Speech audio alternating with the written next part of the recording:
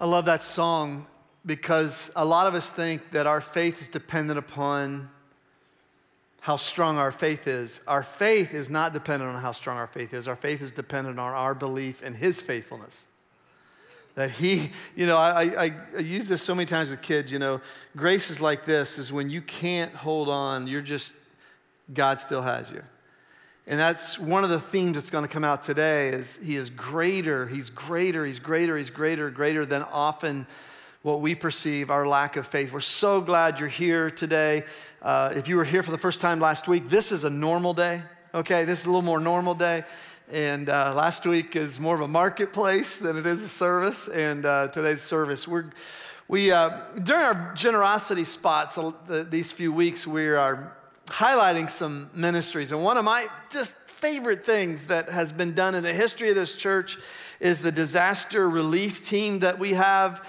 Do we have any DRT here? Raise your hand if you're a DRT. Give it up for DRT. Anybody here that's in the DRT?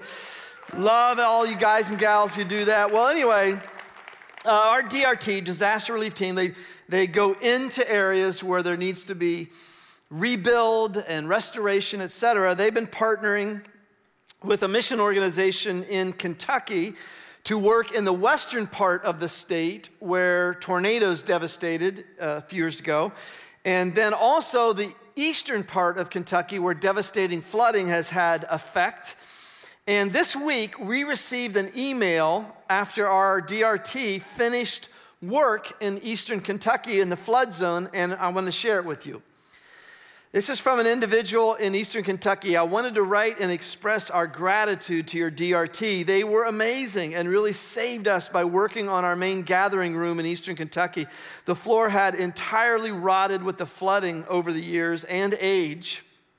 We hired someone recommended to put in the floor, but that contractor did a terrible job. We finally gave up on him doing anything else. And the team, your team, spent 5 days working hard to repair and shore up the floor. They also painted our kitchen and bathrooms and started the flooring by completing the kitchen. They also changed out a shower tub in the house our staff stays in when we come in. And all of this would have taken us months and months to plan, months and months to execute. Your teams have been so critical in both our Eastern Kentucky and Western Kentucky efforts. They are always hardworking, fun to be around. They are also very skilled. And then here's the closing part of the email. When those floors are full of children and adults getting loved on in the name of Christ, I will always remember Southbrook's disaster relief team and their effort. Isn't that cool, friends? I know it. I love what they do. And that doesn't happen without your generosity. That happens because you have chosen to give tithes and offerings. Your generosity to God through the local church is why that happens. The cool thing about that is we don't get the glory. Christ gets the glory through His church.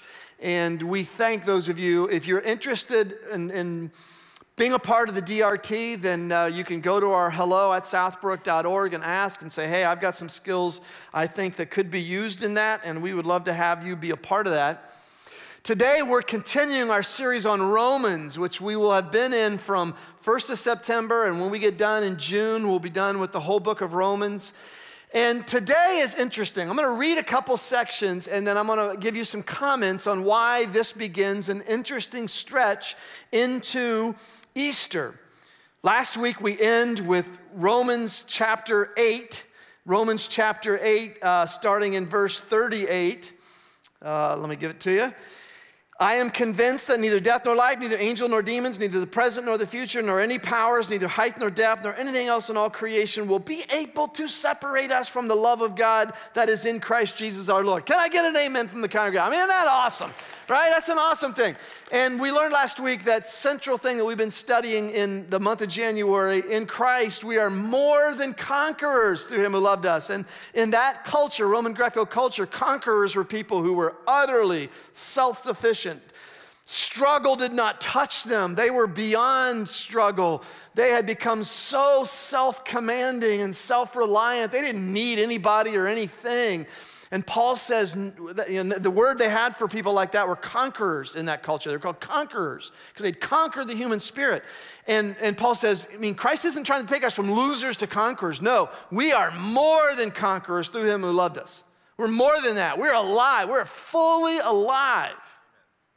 Look what's next. Look what is next in the text. Romans 9:1. I speak the truth in Christ. I am not lying. My conscience confirms it through the Holy Spirit. I have great sorrow and unceasing anguish in my heart. For I could wish that I myself were cursed and cut off from Christ for the sake of my people, those of my own race, the people of Israel. For theirs is the adoption to sonship. Theirs the divine glory, the covenants, the receiving of the law, the temple worship, the promises. Theirs are the patriarchs. And from them is traced the human ancestry of the Messiah, who is God over all, forever praised. Amen.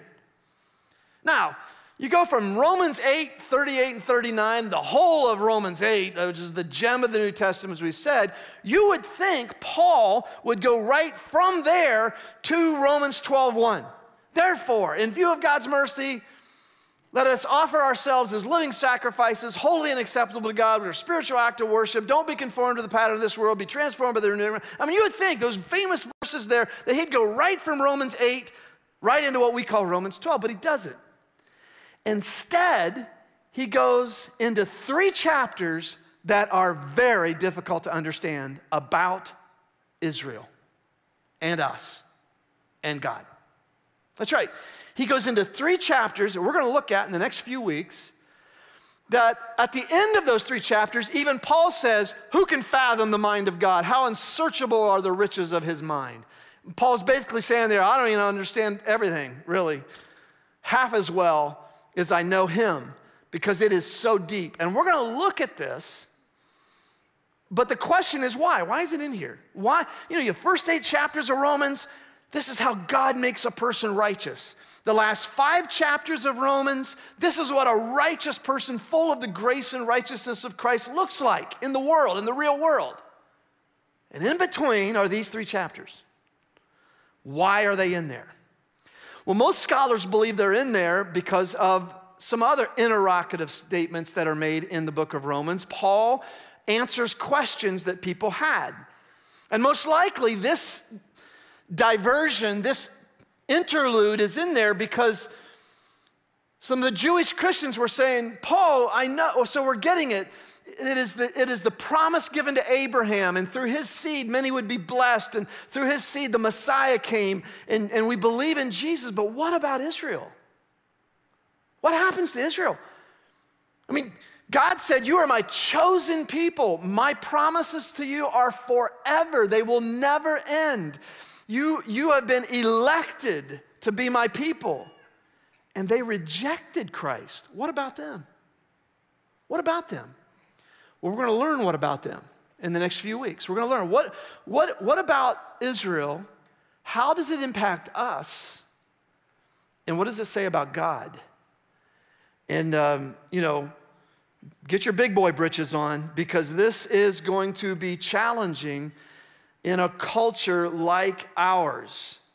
And I cannot tell you how rich this is when you realize how extensive God's grace is, how powerful God's grace is to each one of us.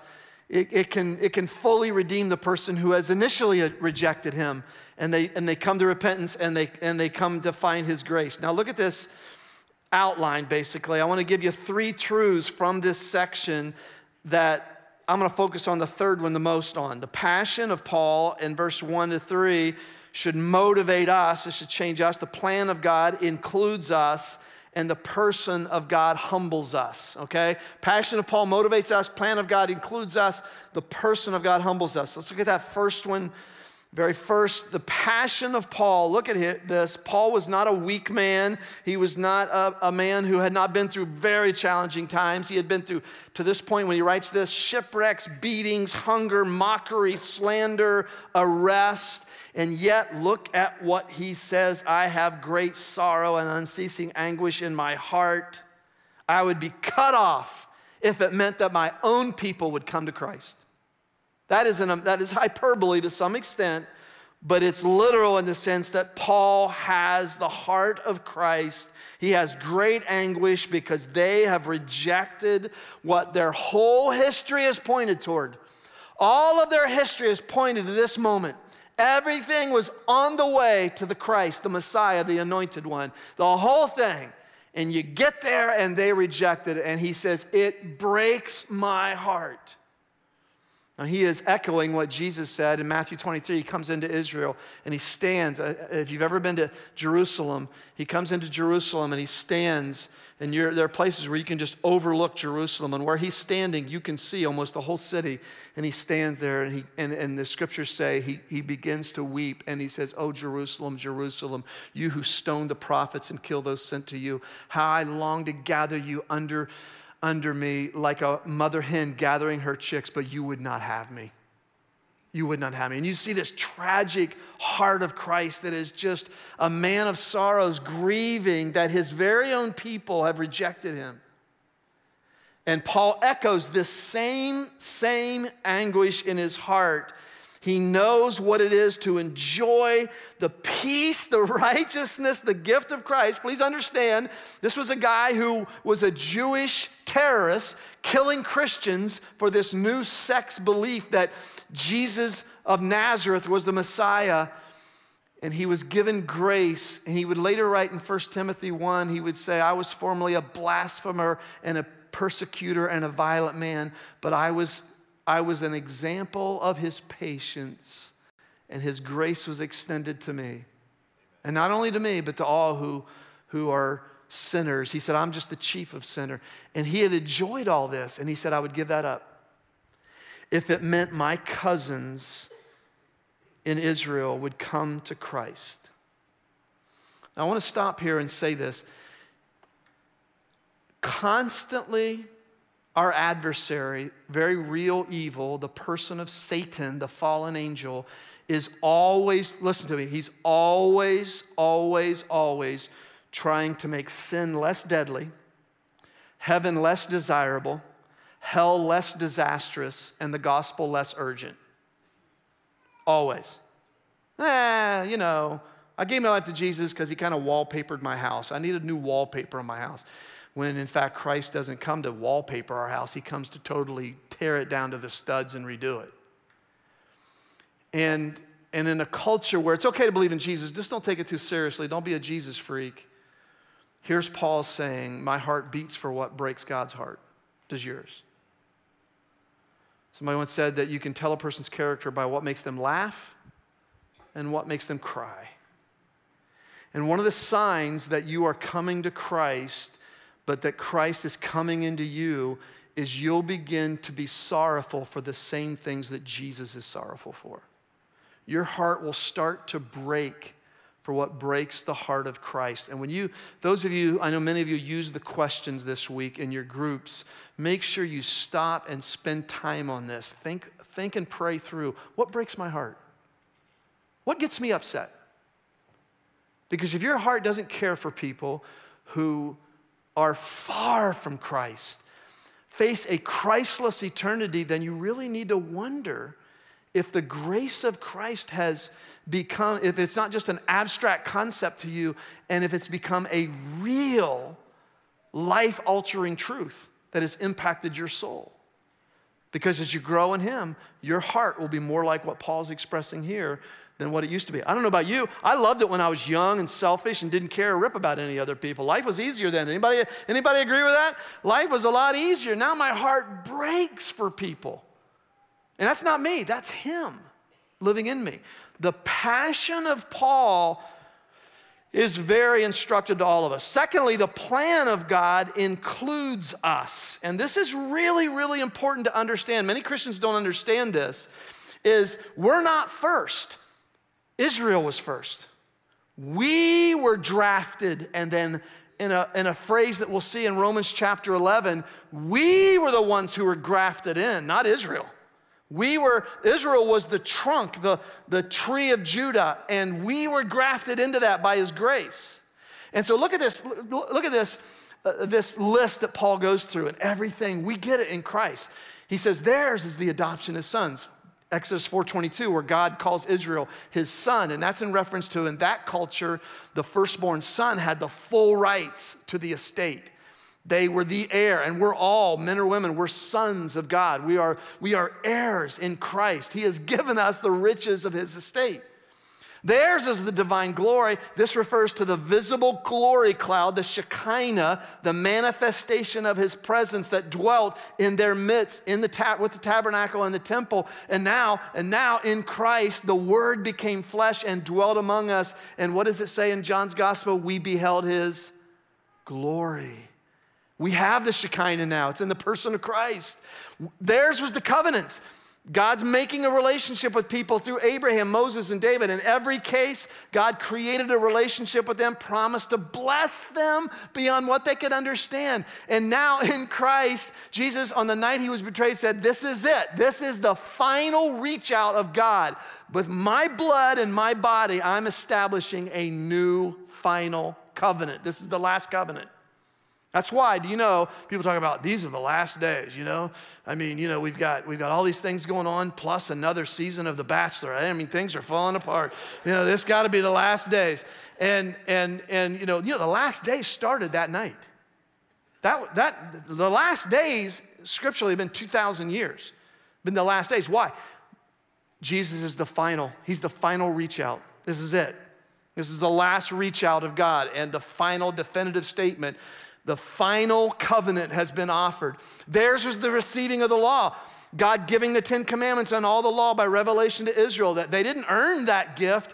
They were given that gift. And now we know, because we studied Romans 3:20, the purpose of the law wasn't just to make them a moral people, although it helped and it was essential in that way. The law was given to give an objective, measurable, I don't measure up. I mean, I can't keep them. Everything about that pointed to the one who would fulfill the law, and we get his benefit as if we did. Theirs was the temple worship. This was a visible order of service that included Elvis impersonators. Just seeing if you're listening. Hebrews 9:1 describes the order of service in the temple, how the people could approach God. And here's this. To go to church in that day, you had to have a blood sacrifice. You had to have a purification and a cleansing before you could enter in, and you had to have a priest. And now we're told in Hebrews 8:1-6, that Jesus was the fulfillment of all that. All that was doing, all of the institutional sacrifice we're doing is they were saying the Messiah's coming. The Messiah's coming. They rolled back sin. And they told people, we can't be pure on our own. There must be blood. There must be someone who takes what sin brings, and that's death. Someone has to take that for us. And in Christ, we don't have any bulls and goats anymore, right? We don't have, and I hate to, with all due respect to your traditions, there's no need for a priest. There's one priest. There's one priest. Who is it? There's one mediator between man and God. 1 Timothy 2, the man Christ Jesus. There's one mediator. There's one high priest, Hebrews tells us, and his name is Jesus. He's the high priest. Theirs were the promises. This is referring to the numerous Old Testament prophecies and promises. The Messiah is coming. He will look like this. He will look like this. He will do this. We're going to get to that in a minute.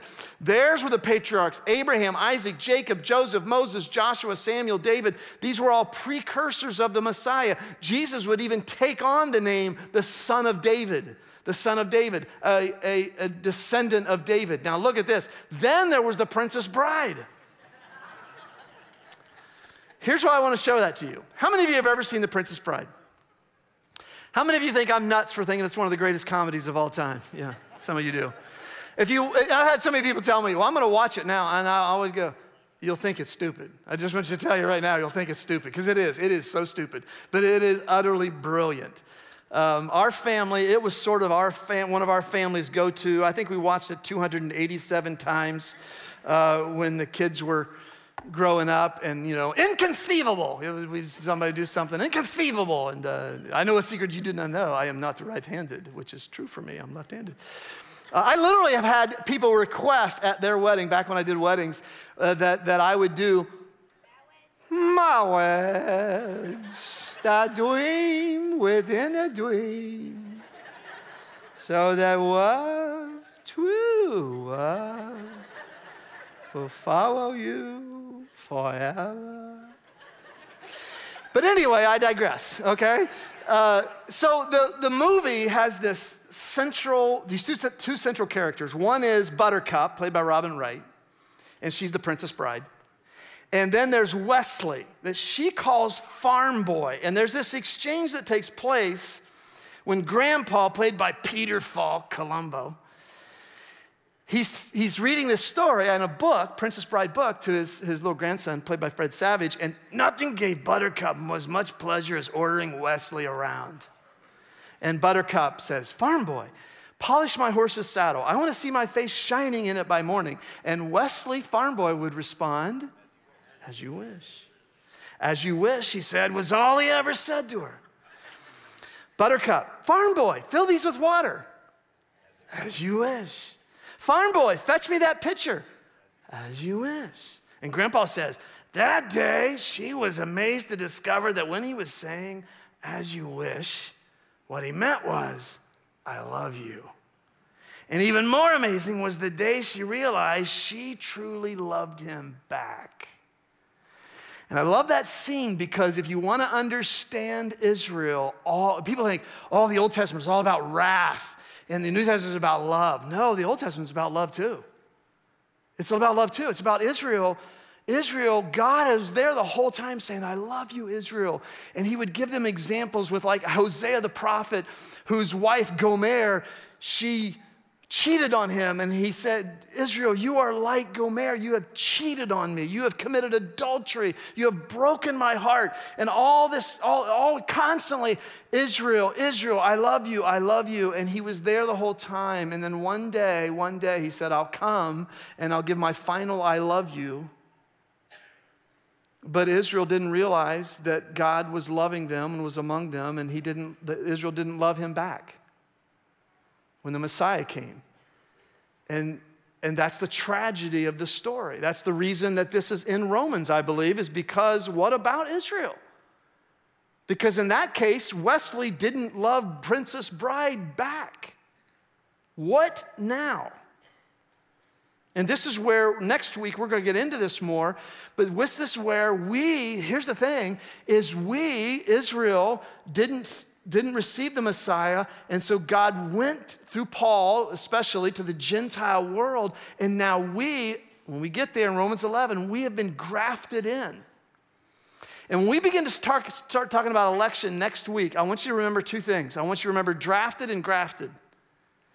That those of us who are here, there's a humility that the gospel ought to bring, just like it should have brought that to Israel. And there's a dignity. There's a humility and a dignity. A humility that we didn't earn this. Israel didn't earn being selected by God. You know what the word Hebrew means? Do you know what it means? It means homeless person. Vagabonds. Israel wasn't chosen because they're so impressive. Israel was chosen because God would say, he would show, I choose the weak things of the world so that my grace is evident. And he would choose Israel. He does the same thing to us. We have been drafted and grafted. If you're hearing this today, you have been drafted. And the choice is yours, I believe, whether you're grafted. You respond to that and you're grafted in to the root of Jesse, the tree of Judah. At weddings, a lot of times I would say, remember, a wedding doesn't guarantee a marriage. A wedding presents the possibility of a marriage. And being here today, hearing the gospel proclaimed, that doesn't guarantee you're grafted in. It presents the possibility that you could if you want to be. Grafted in to the root of Jesse, to Jesus himself, the representative of Israel, the representative of God. And what's cool about this, it brings a humility, but it also brings a dignity, doesn't it? That you are a part of a chosen people.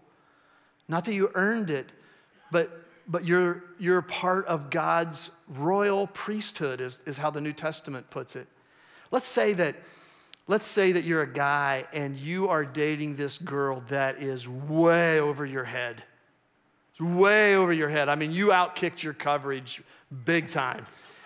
And she asks you and asks you and asks you to go out with her, but you think, oh man, I'm way over my head there. No way. And then finally one day you give in and you have this amazing relationship. She wants to be with you. She sees you as the apple of her eye.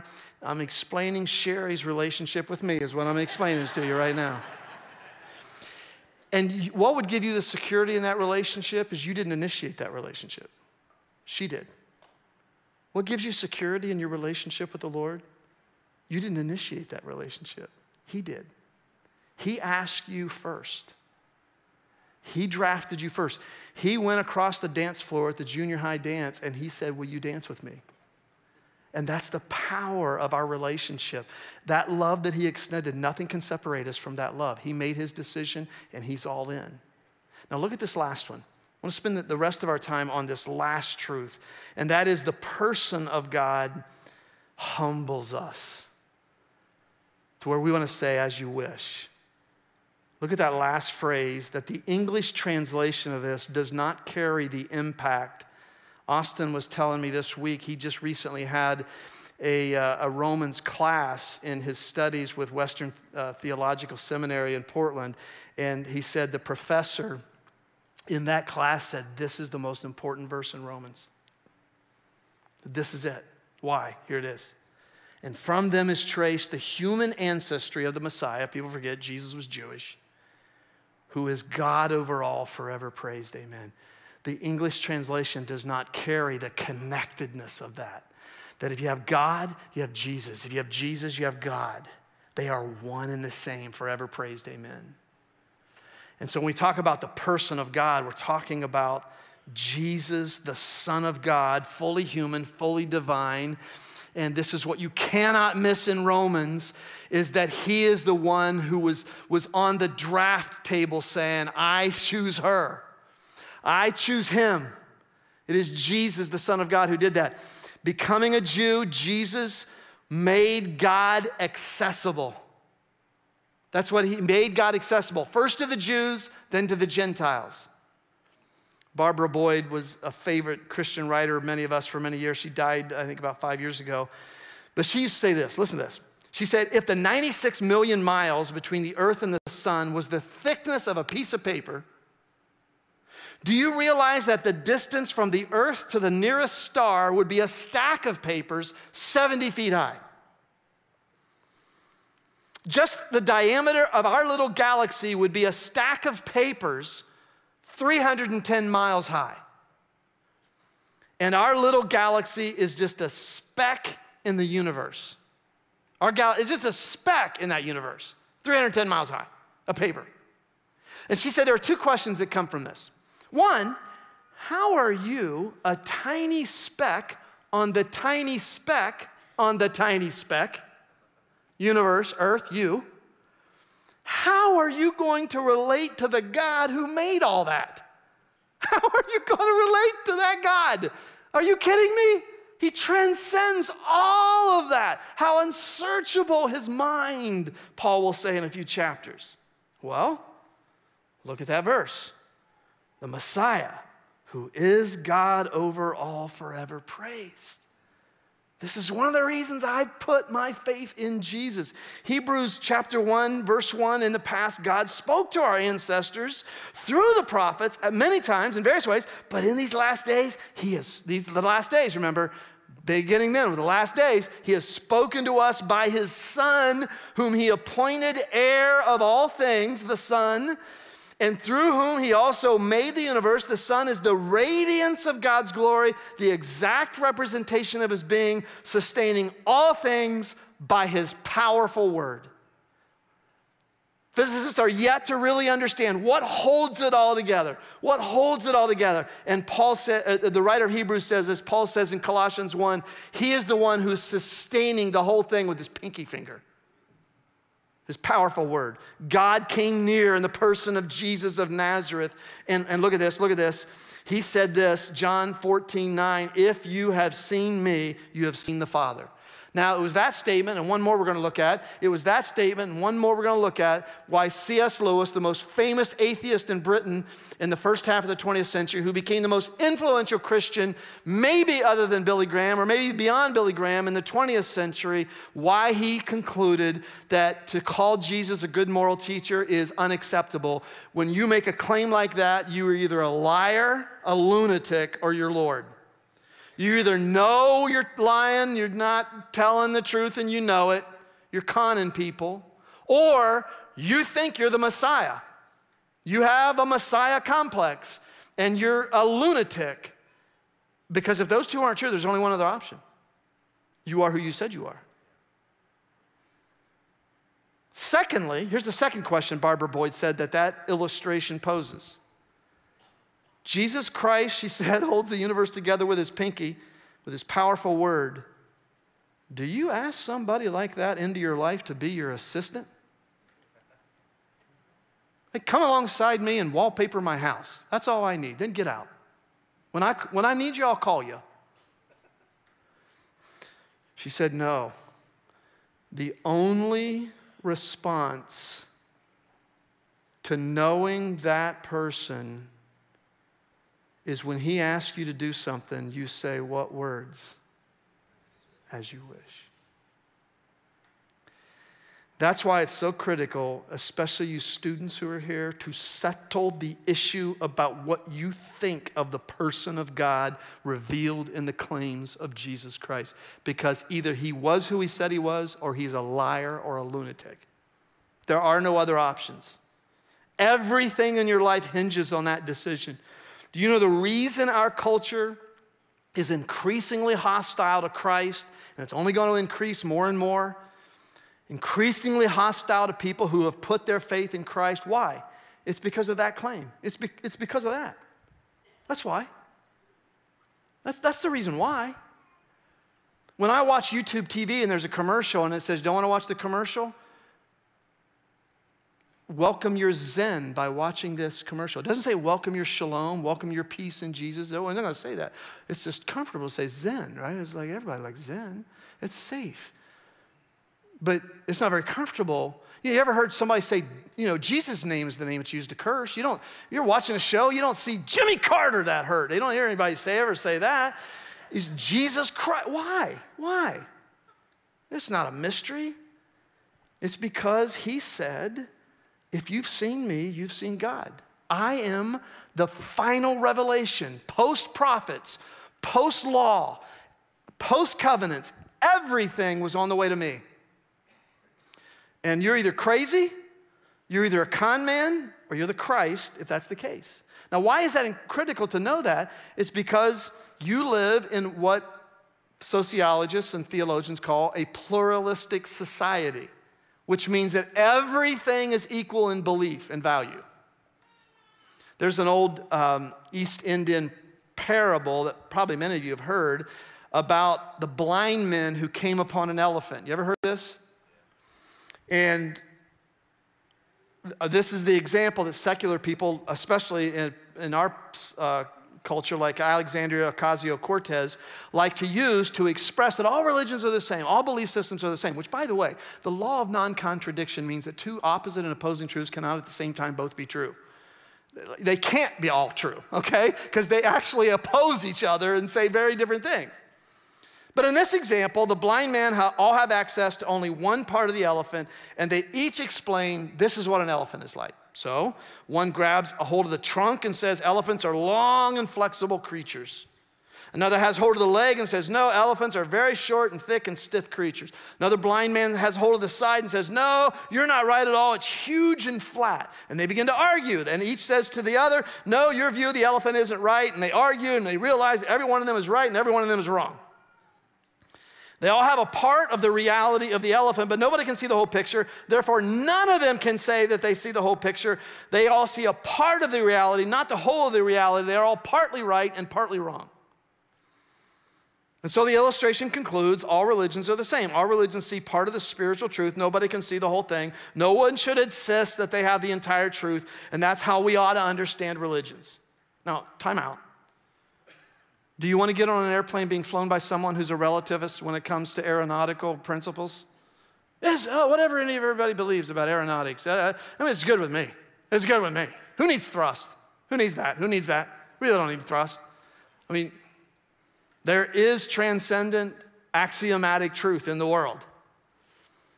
Leslie Newbigin, the brilliant theologian, brilliant mind, author who was a missionary in India for many years, who heard this story ad nauseum over and over, he wrote this in his book, The Gospel in a Pluralist Society. One day I was listening to this elephant story and it hit me. The only way you could know that none of the blind men had a grip on the entire reality of the elephant was if you could see the whole elephant. And that means the only way you could possibly know that every religion only sees part of the truth is if you assume you see all the truth. It's the only way you could know that religions only see part of the truth. You assume to have the whole truth, which is the very thing you say nobody has. When you say that no one has a superior take on spiritual reality, that is a take on spiritual reality, which you say is superior to everyone else. And when you say no one should convert you to their take on spiritual reality, that is a view on spiritual reality that you want the listener to be converted to. What's the conundrum? Well, there was one who came. He didn't say, follow me and I'll show you the way. He didn't say that. He didn't say, follow me and I'll show you the truth. He did not say that. He didn't say, follow me and I'll show you the life. I'll give you the path to life. He didn't say that. You know what he said? He came and he said, I am Southbrook. I am the way, the truth, and the life. No one comes to the Father except through me. That's why he got killed. This is why his followers got killed, because his followers didn't say, oh, Jesus is an alternative in the temple of the Caesars, in the Caesar cult, the cult of the Caesars. Jesus is just an addition to that. He's not usurping Caesar. No, you know what they said? When every Roman citizen had to go before the magistrate and proclaim every year Caesar is Lord, what did they say? Jesus is Lord, not Caesar.